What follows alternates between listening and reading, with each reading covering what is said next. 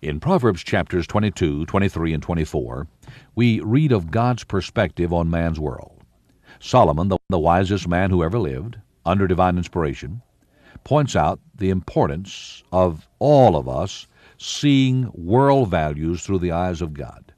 Before man can place proper value on the things of life, he needs to have means to measure value.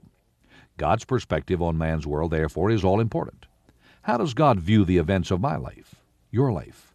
How will he evaluate my life and my conduct at the judgment seat? Have I accomplished anything for eternity? Are my goals in line with his goals? Are my methods and motives in accord with those of the Almighty? Do I view things from God's perspective? These are some of the matters that Solomon talks about in Proverbs 22, 23, and 24. In Proverbs 22, Solomon emphasizes the need we have for building credibility in all our relationships. All of life involving the development of character should be aimed at the goal of building credibility as a result of character. If people cannot believe in you, it really does not matter how well you say something. If your word is worthless or your character is flawed, it really does not matter how much you accomplish or accumulate in life.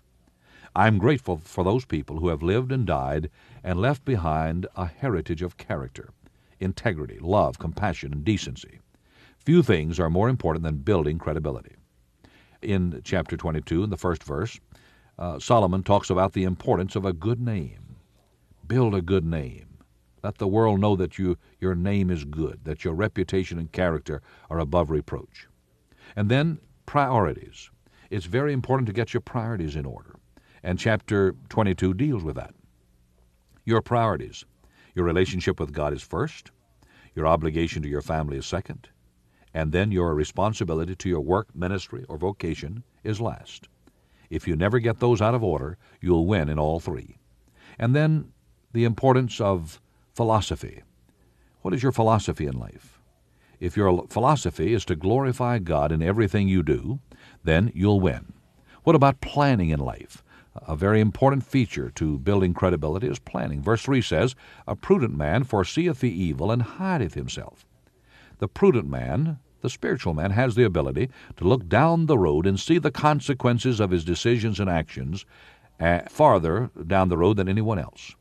And for that reason, as he sees those actions and the consequences of his actions, he is able to wisely make decisions today. The fourth concept is personality. Verse 4 says, "By humility and the fear of the Lord are riches and honor and life." We're all different, but your personality must be a loving one and a compatible one out in the real world. Parenting. We read in verse 6, "Train up a child in the way he should go. When he is old, he'll not depart from it." Be a good dad, a good mom. Learn to be a winner at home.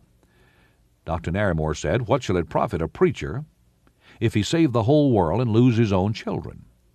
And what shall it profit any father or mother to win the wealth of the world and lose her own children?" Win with your children. In the business world, verse 7 says, "The rich ruleth over the poor, and the borrower is servant to the lender." Money cannot be your priority. And don't be so wrapped up in money and things that you miss the important things in life, and that's your relationship with God and your family. Then moral relationships. Verse 14 says, "The mouth of a strange woman is a deep pit." God wants you to be pure. You only have one body and one lifetime, and that body is to belong to God and one other person, your spouse, for life. And you only have one life to live, and there are no reruns. Premarital and extramarital sex are wrong, wrong, wrong. Homosexuality is immorality. There's only one plan that works in the moral life, and that is God's plan, the biblical plan, one man for one woman for one lifetime, and moral chastity. Chapter 22. "A good name is rather to be chosen than great riches, and loving favor rather than silver and gold. The rich and poor meet together. The Lord is the maker of them all. A prudent man foreseeth the evil, and hideth himself. But the simple pass on and are punished. By humility and the fear of the Lord are riches and honor and life. Thorns and snares are in the way of the froward. He that doth keep his soul shall be far from them. Train up a child in the way he should go, and when he is old he will not depart from it. The rich ruleth over the poor, and the borrower is servant to the lender. He that soweth iniquity shall reap vanity, and the rod of his anger shall fail. He that hath a bountiful eye shall be blessed, for he giveth of his bread to the poor. Cast out the scorner, and contention shall go out. Yea, strife and reproach shall cease. He that loveth pureness of heart, for the grace of his lips the king shall be his friend. The eyes of the Lord preserve knowledge, and he overthroweth the words of the transgressor. The slothful man saith, There is a lion without, I shall be slain in the streets. The mouth of strange women is a deep pit. He that is abhorred of the Lord shall fall therein. Foolishness is bound in the heart of a child, but the rod of correction shall drive it far from him. He that oppresseth the poor to increase his riches, and he that giveth to the rich, shall surely come to want. Bow down thine ear, and hear the words of the wise, and apply thine heart unto my knowledge. For it is a pleasant thing if thou keep them within thee. They shall withal be fitted in thy lips. That thy trust may be in the Lord, I have made known to thee this day, even to thee.